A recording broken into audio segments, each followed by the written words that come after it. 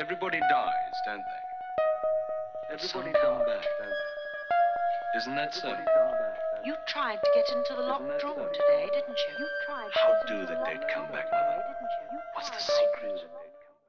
Chapter 3. Her thus turning her back on me was fortunately not for my just preoccupations a snub that could check the growth of our mutual esteem. We met, after I had brought home little Miles, more intimately than ever, on the ground of my stupefaction, my general emotion. So monstrous was I then ready to pronounce it that such a child, as had now been revealed to me, should be under an interdict. I was a little late on the scene, and I felt, as he stood wistfully looking out for me before the door of the inn at which the coach had put him down, that I had seen him, on the instant, without and within, in the great glow of freshness, the same positive fragrance of purity in which I had, from the first moment, seen his little sister. He was incredibly beautiful, and Mrs. Grose had put her finger on it. Everything but a sort of passion of tenderness for him was swept away by his presence. When I then and there took him to my heart, for it was something divine that I have never found to the same degree in any child, his indescribable little air of knowing nothing in the world but love, it would have been impossible to carry a bad name with a greater sweetness of innocence, and by the time I had got back to Bly with him, I remained merely bewildered, so far, that is, as I was not outraged by the sense of the horrible letter locked up in my room in a drawer. As soon as I could compass a private word with Mrs. Grose, I declared to her that it was grotesque. She promptly understood me. "You mean the cruel charge. It doesn't live an instant, my dear woman. Look at him."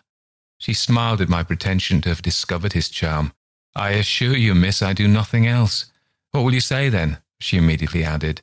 "In answer to the letter?" I had made up my mind. "Nothing." "And to his uncle?" I was incisive. "Nothing." "And to the boy himself?" I was wonderful. "Nothing." She gave with her apron a great wipe to her mouth. "Then I'll stand by you. We'll see it out." "We'll see it out," I ardently echoed, giving her my hand to make it a vow. She held me there a moment, then whisked up her apron again with her detached hand. "Would you mind, miss, if I used the freedom to kiss me?" "No." I took the good creature in my arms, and after we had embraced like sisters, felt still more fortified and indignant. This, at all events, was for the time, a time so full that, as I recall the way it went, reminds me of all the art I need now to make it a little distinct. What I look back at with amazement is the situation I accepted. I had undertaken with my companion to see it out, and I was under a charm, apparently, that could smooth away the extent and the far and difficult connections of such an effort. I was lifted aloft on a great wave of infatuation and pity. I found it simple, in my ignorance, my confusion, and perhaps my conceit, to assume that I could deal with a boy whose education for the world was all on the point of beginning. I am unable even to remember at this day what proposal I framed for the end of his holidays and the resumption of his studies. Lessons with me, indeed, that charming summer, we all had a theory that he was to have, but I now feel that for weeks the lessons must have been rather my own. I learned something, at first, certainly, that had not been one of the teachings of my small, smothered life, learned to be amused and even amusing, and not to think for the morrow. It was the first time in a manner that I had known space and air and freedom, all the music of summer and all the mystery of nature. And then there was a consideration, and consideration was sweet. Oh, it was a trap, not designed, but deep, to my imagination, to my delicacy, perhaps to my vanity, to whatever in me was most excitable. The best way to picture it all is to say that I was off my guard. They gave me so little trouble, they were of a gentleness so extraordinary. I used to speculate, but even this with a dim disconnectedness, as to how the rough future, for all futures are rough, would handle them and might bruise them.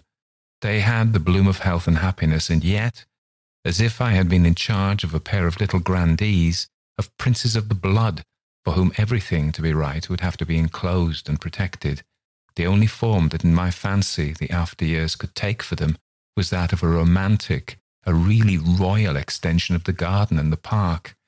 It may be, of course, above all, that what suddenly broke into this gives the previous time a charm of stillness, that hush in which something gathers or crouches. The change was actually like the spring of a beast.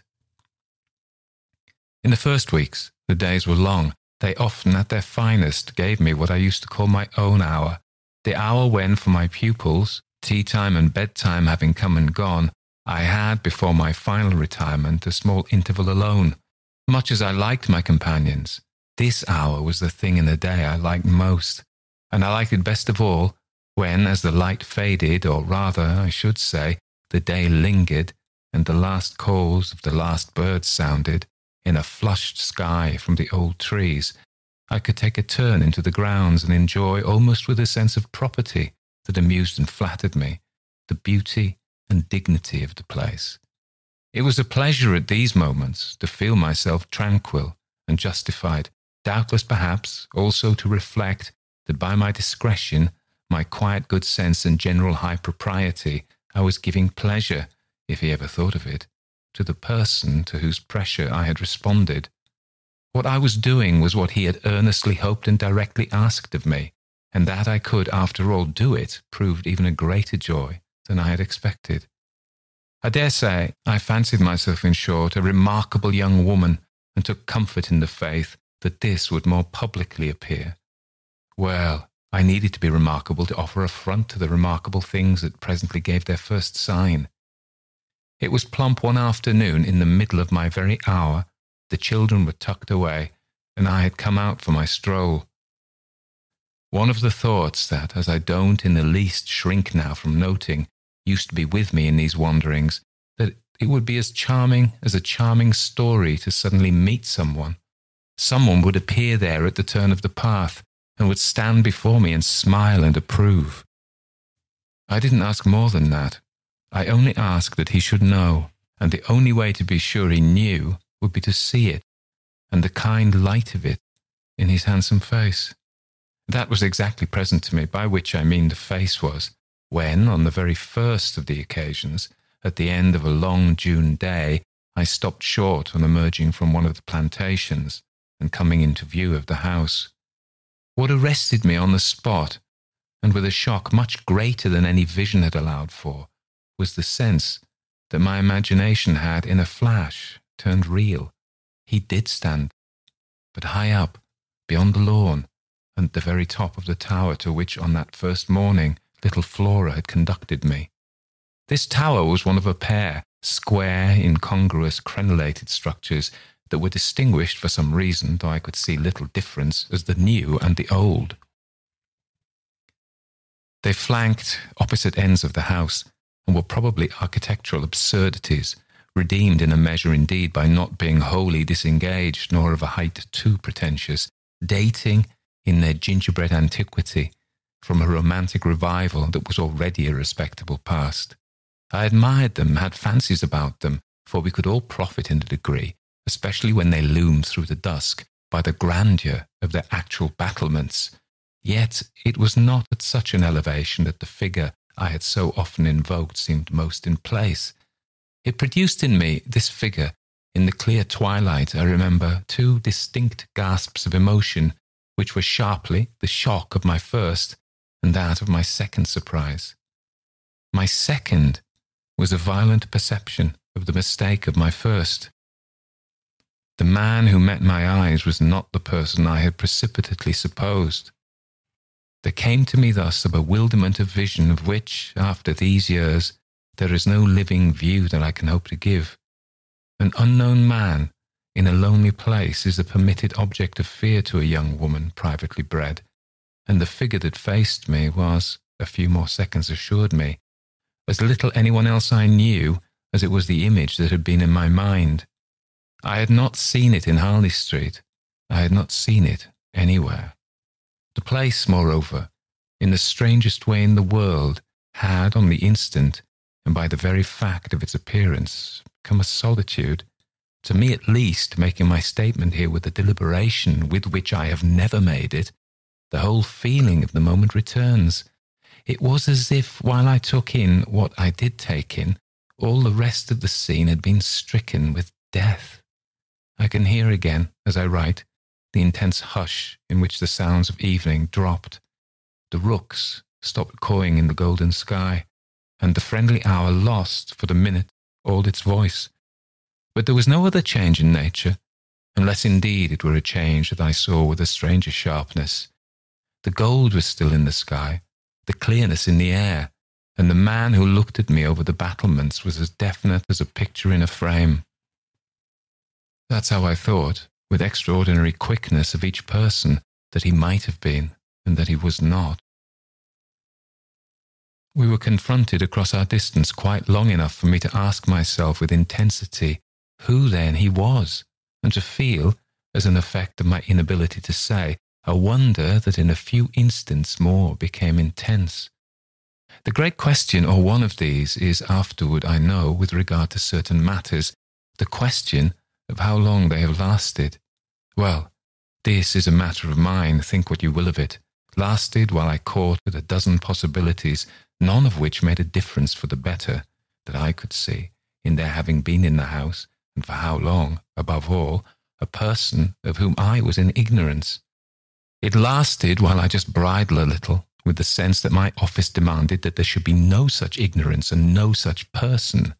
It lasted while this visitant, at all events, and there was a touch of the strange freedom, as I remember, in the sign of familiarity of his wearing no hat, seemed to fix me, from his position, with just the question, just the scrutiny, through the fading light that his own presence provoked.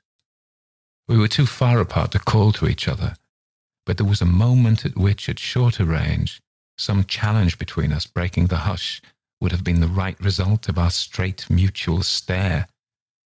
He was in one of the angles, the one away from the house, very erect as it struck me, and with both hands on the ledge. So I saw him as I see the letters I form on this page then, exactly, after a minute, as if to add to the spectacle, he slowly changed his place, passed, looking at me hard all the while, to the opposite corner of the platform. Yes, I had the sharpest sense that during this transit he never took his eyes from me, and I can see at this moment the way his hand, as he went, passed from one of the crenellations to the next.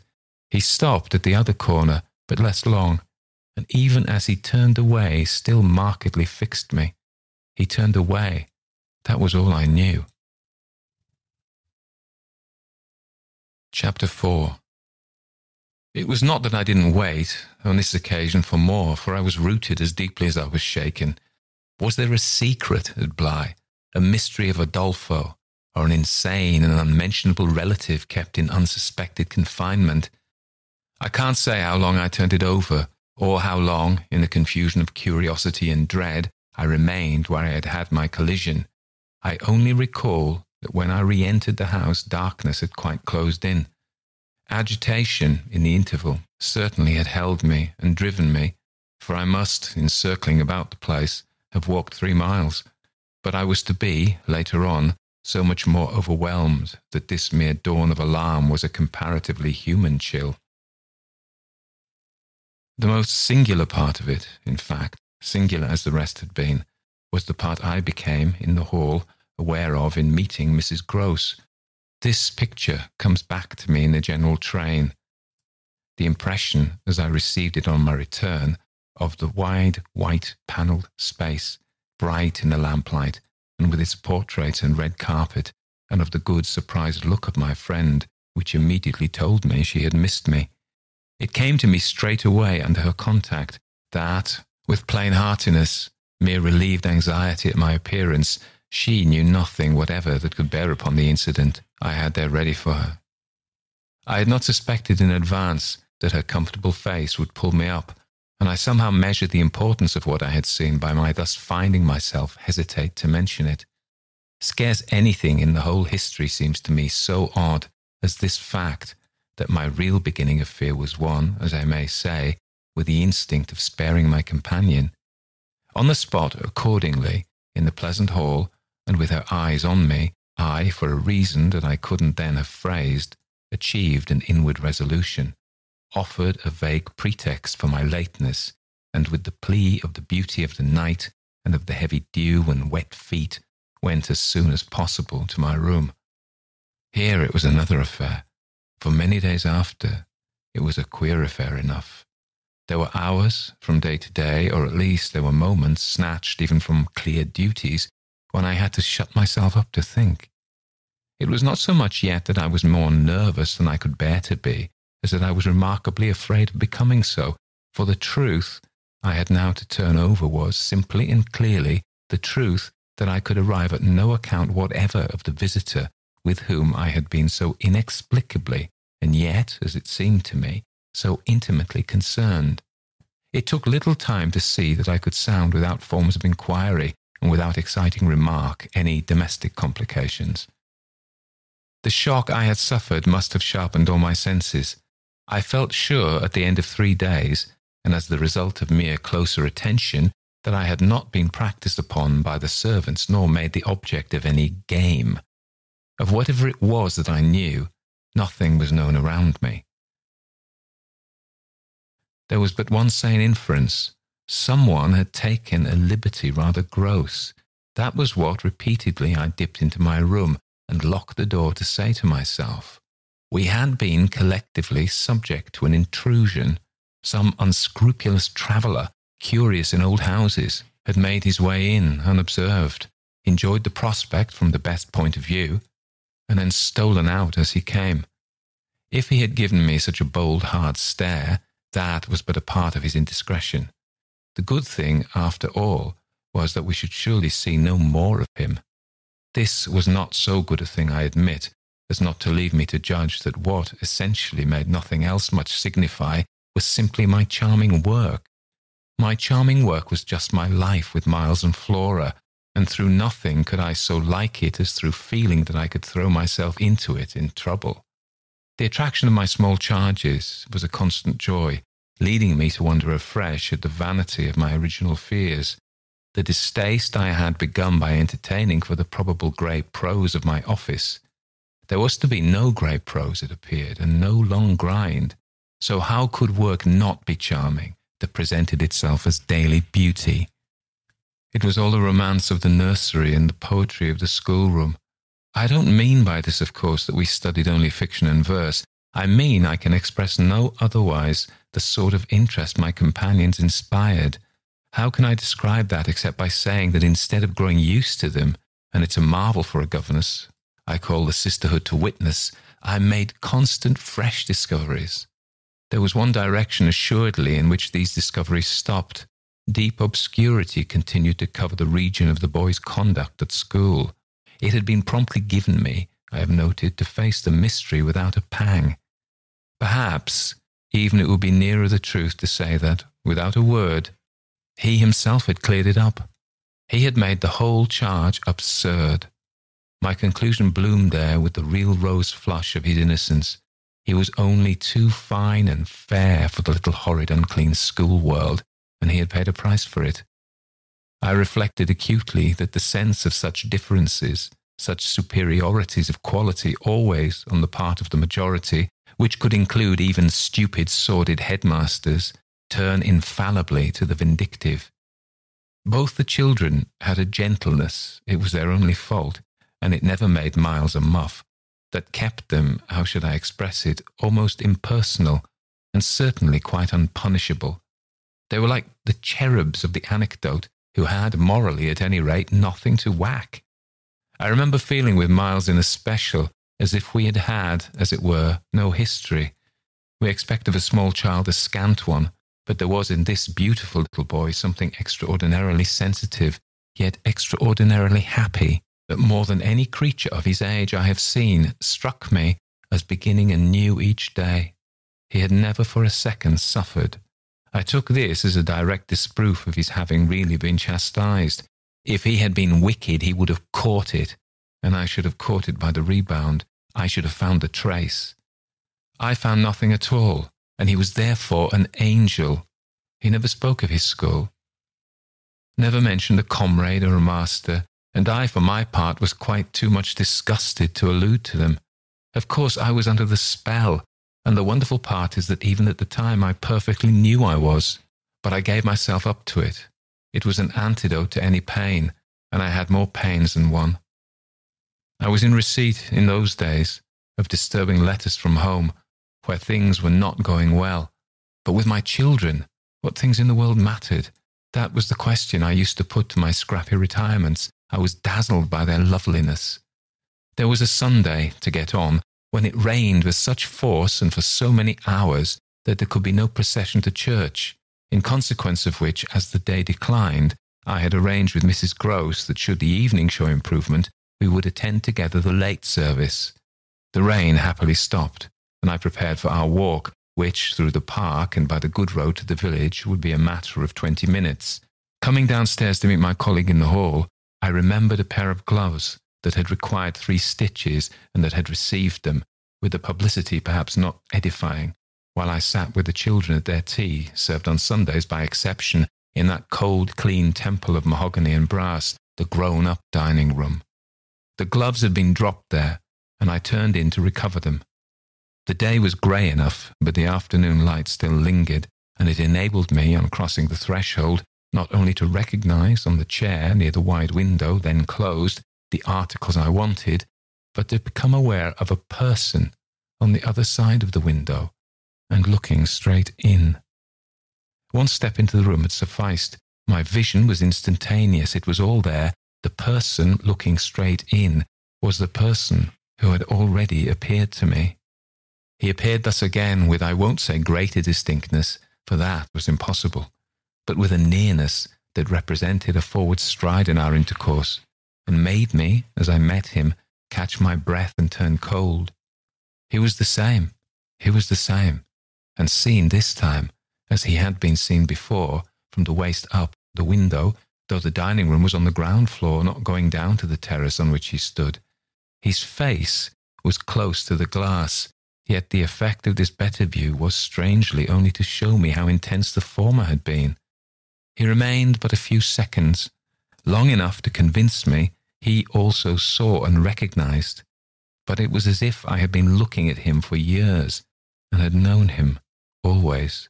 Something, however, happened this time that had not happened before. His stare into my face, through the glass and across the room, was as deep and hard as then. But it quitted me for a moment, during which I could still watch it, see it fix successively several other things. On the spot there came to me the added shock of a certitude that it was not for me he had come there. He had come for someone else. The flash of this knowledge, for it was knowledge in the midst of dread, produced in me the most extraordinary effect. Started as I stood there, a sudden vibration of duty and courage. I say courage because I was beyond all doubt already far gone. I bounded straight out of the door again, reached that of the house, got in an instant upon the drive, and passing along the terrace as fast as I could rush, turned the corner and came full in sight. But it was in sight of nothing now. My visitor had vanished. I stopped. I almost dropped with the real relief of this, but I took in the whole scene. I gave him time to reappear. I call it time, but how long was it? I can't speak to the purpose today of the duration of these things. That kind of measure must have left me. They couldn't have lasted as they actually appeared to me to last. The terrace and the whole place, the lawn and the garden beyond it, all I could see of the park were empty, with a great emptiness. There were shrubberies and big trees, but I remember the clear assurance I felt that none of them concealed him. He was there, or was not there if I didn't see him. I got hold of this, then instinctively, instead of returning as I had come, went to the window. It was confusedly present to me that I ought to place myself where he had stood. I did so. I applied my face to the pane and looked, as he had looked, into the room. As if at this moment, to show me exactly what his range had been, Mrs. Gross, as I had done for himself just before, came in from the hall. With this, I had the full image of a repetition of what had already occurred. She saw me as I had seen my own visitant. She pulled up short, as I had done. I gave her something of the shock that I received. She turned white, and this made me ask myself if I had blanched as much. She stared, in short, and retreated on just my lines, and I knew she had then passed out and come round to me, and that I should presently meet her. I remained where I was, and while I waited, I thought of more things than one. But there's only one I take space to mention. I wondered why she should be scared. Chapter 5. Oh, she let me know as soon as round the corner of the house she loomed again into view. What in the name of goodness is the matter? She was now flushed and out of breath. I said nothing till she came quite near. With me? I must have made a wonderful face. Do I show it? You're white as a sheet. You look awful. I considered I could meet on this without scruple any innocence. My need to respect the bloom of Mrs. Groce's had dropped without a rustle from my shoulders, and if I wavered for the instant, it was not with what I kept back. I put out my hand to her, and she took it. I held her hard a little, liking to feel her close to me.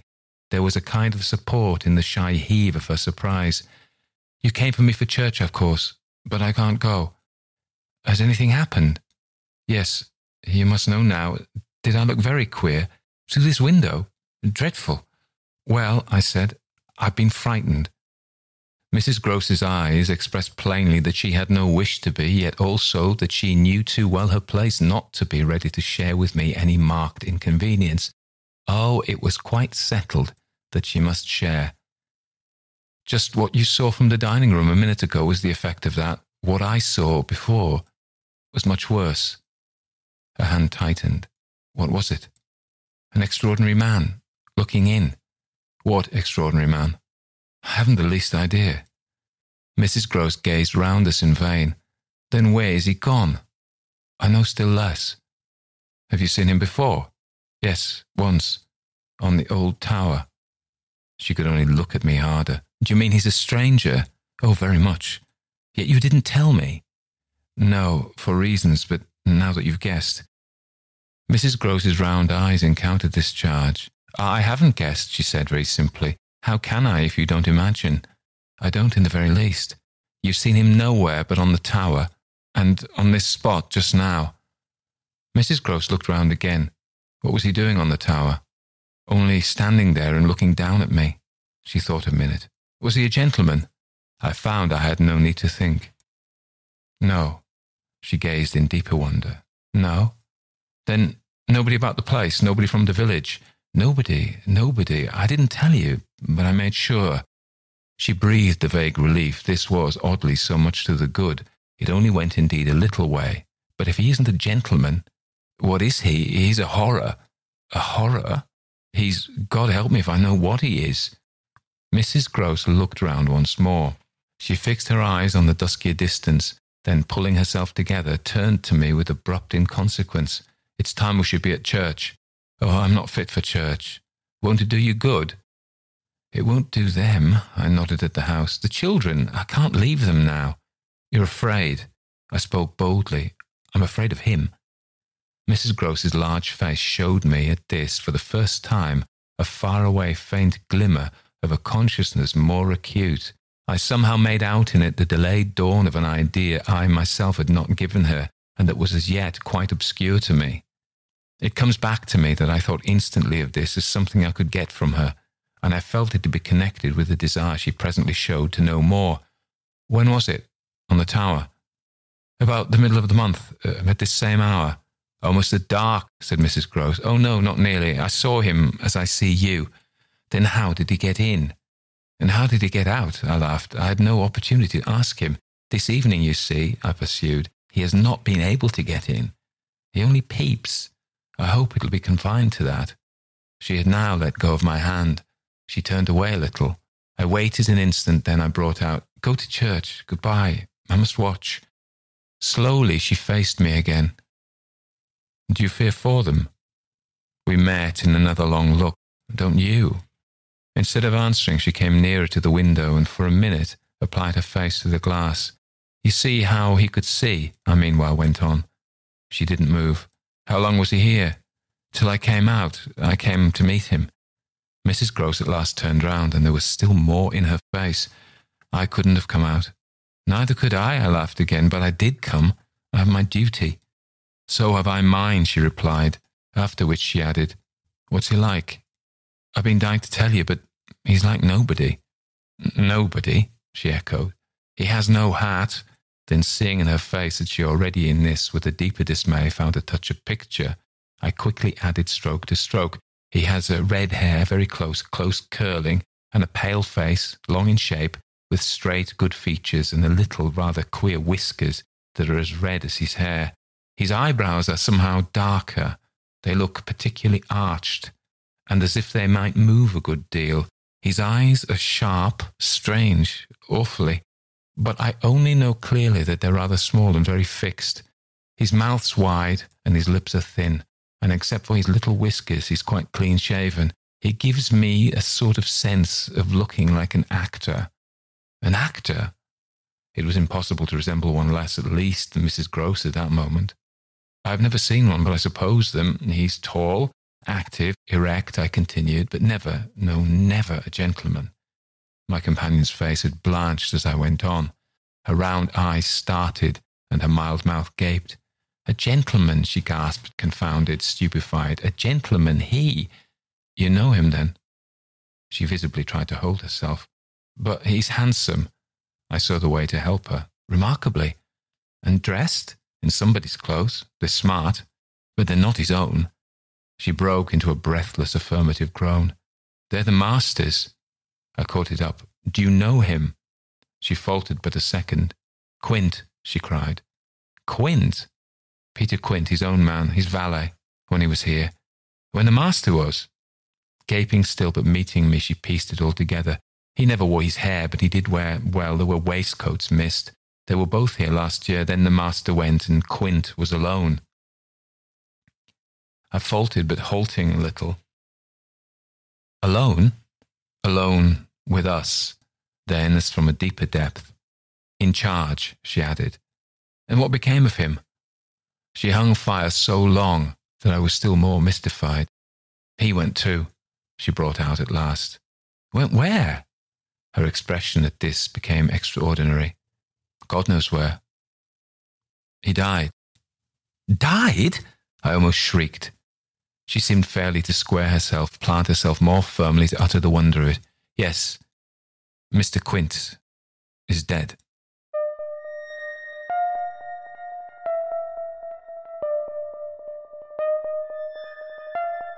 Everybody dies, don't they? Everybody come back, don't they? Isn't that so? You tried to get into the locked drawer today, didn't you? How do the dead come back, Mother? What's the secret? Well, that was my second part of The Turn of the Screw by Henry James. So I'm not going to say much, actually, because this is quite a long series. I'm wondering now whether I'm actually going to fit it in within 5 weeks, which is going to take us almost up to Christmas. And I had other things planned for Christmas, but I am enjoying the story, I must admit. I've got two things contradictory to say. First of all, James's language is really infuriating. It's really hard to read out loud because what he does is he says something, then he inserts an observation, then he elaborates on that observation, then he elaborates on that observation, then he inserts another observation, then he gets back towards his main point. So it's actually really hard to read out because you're like, oh, right, okay. And you just have to work out how you're going to phrase it. Anyway, never mind. That's my moaning about it, what I think he's really good at. And so I actually, dipping back to my moaning, I suspect he wouldn't have got published these days with that language, but that would have been a shame because the good thing about him is he's very modern in the way he writes. He's almost like a Dan Brown of his day. Have you ever read the Da Vinci Code? Every short chapter, such as these are, ends with a cliffhanger. So Dan Brown keeps you, there's this a kicker, I think journalists call it the final sentence. The second chapter of, I think technically it's 4, ends with, I wondered why. She was scared. Boom. And then the next one, Mr. Quint is dead. So he's very good at that, and that's very modern. And it is a good story. I mean, the characterization's good. I like the girl and her forlorn love, misplaced and forlorn love for the master is good. It's a nice touch. Quint's pushy, chippy, claiming airs and graces that in Victorian society he would not have been allowed. He's only a servant, and yet he borrows the master's clothes.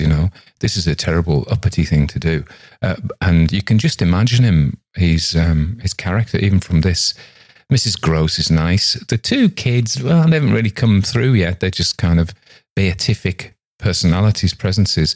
But she's great. And I think the other thing that's good about this is the first visitation, the first vision of Quint in the tower, though we don't know it's Quint at that time, is she's walking through this beautiful parkland on a glorious summer evening.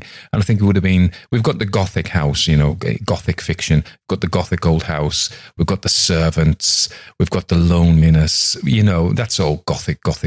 And he even makes fun of that because he in one of them, he wonders, James wonders through his governess that, is there a secret? Is there a mystery? Is there a mystery of Adolfo? So he's playing with the Gothic genre there, but how he subverts it in this case, at least, is only, even it's just a little bit, is it's a beautiful, beautiful summer evening, and he's very good at conjuring that. So yeah, there's lots good about this. I think it's a good story. You can see why it's a classic. I just wish he would write more plainly. I'm a fan of Gothic sentences, really, but what I like is, being honest, a main clause with a couple of extra clauses either after it or before it, or, what they call it, hypotaxic, where you tag sentences and clauses together. But this is just like bombing them with interruptions. Anyway, I'm only saying that because I'm reading it out. And if I wasn't, I probably wouldn't have noticed it. It's my mother again. Actually, it isn't. Ha ha ha. Yeah, okay, that's it. So I'll keep on churning them out, don't worry. Promotional bit. You can sign up to Substack. If you look in the show notes, you will see that you can sign up, and that means I capture you, because you at the moment are anonymous to me. You are just one of the 8,500 people who download it every week. But if you join on Substack, you join going on 300 now of people who I actually know who you are, which is good. It's good for me, and I can actually communicate directly with you should I ever choose to, though I haven't so far. And you get a bonus stuff if you do the paid thing. You don't have to do the paid thing. You can do the free thing and sign up on Substack as well.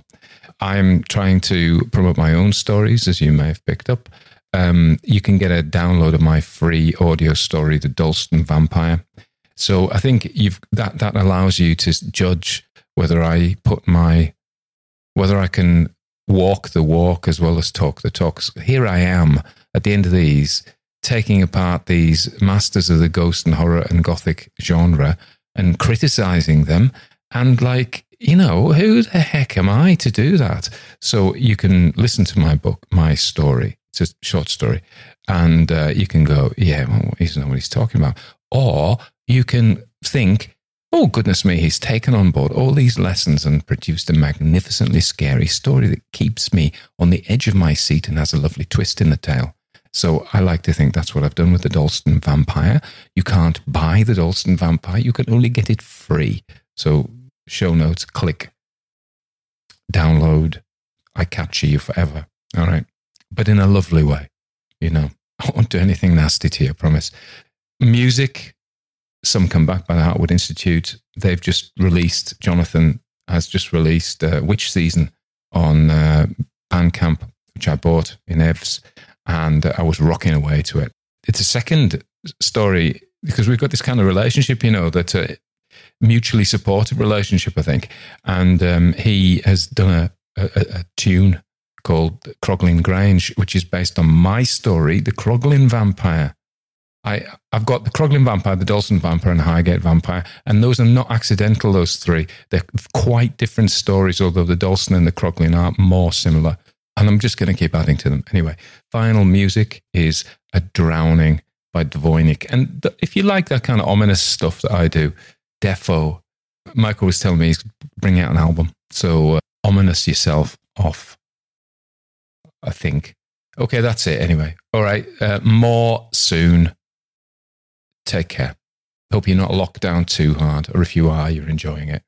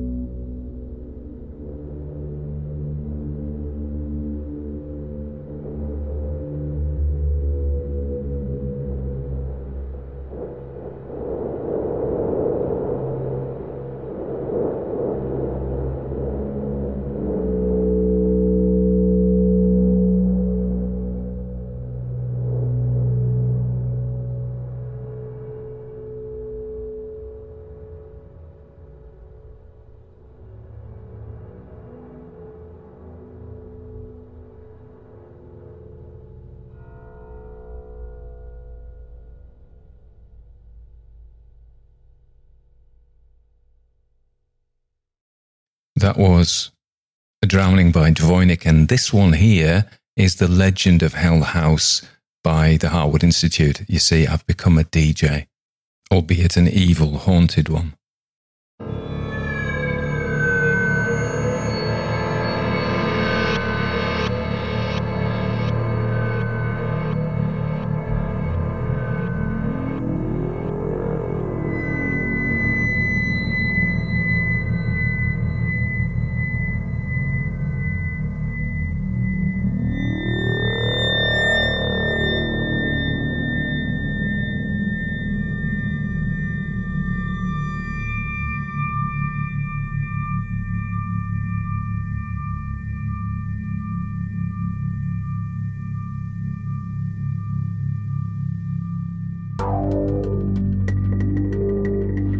Tell me you're one of the best five in your field.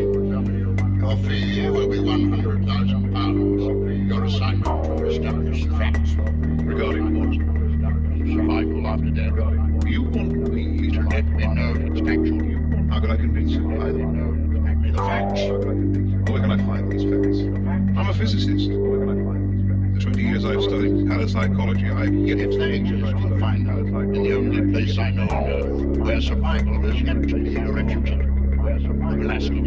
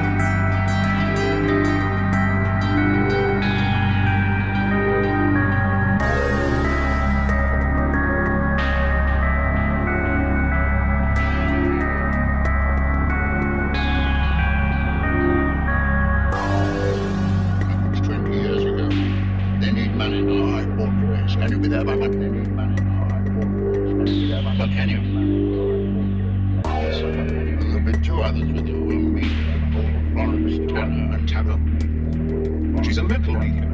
And I want that line of approach employed as well as yours. But she's practically a child. My people tell me she's the best in her field too. And the other one? The only survivor of the last attempt. Yeah, between the three of you. I expect an answer within a week.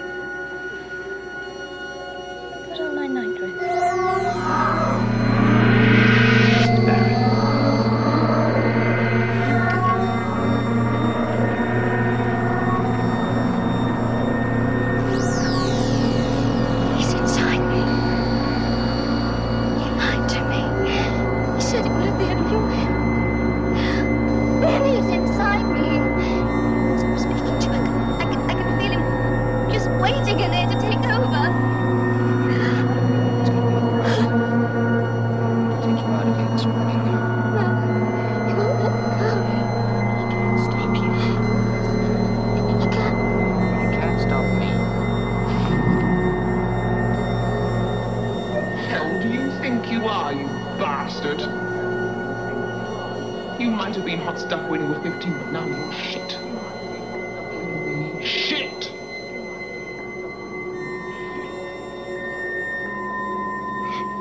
Dear God, help me.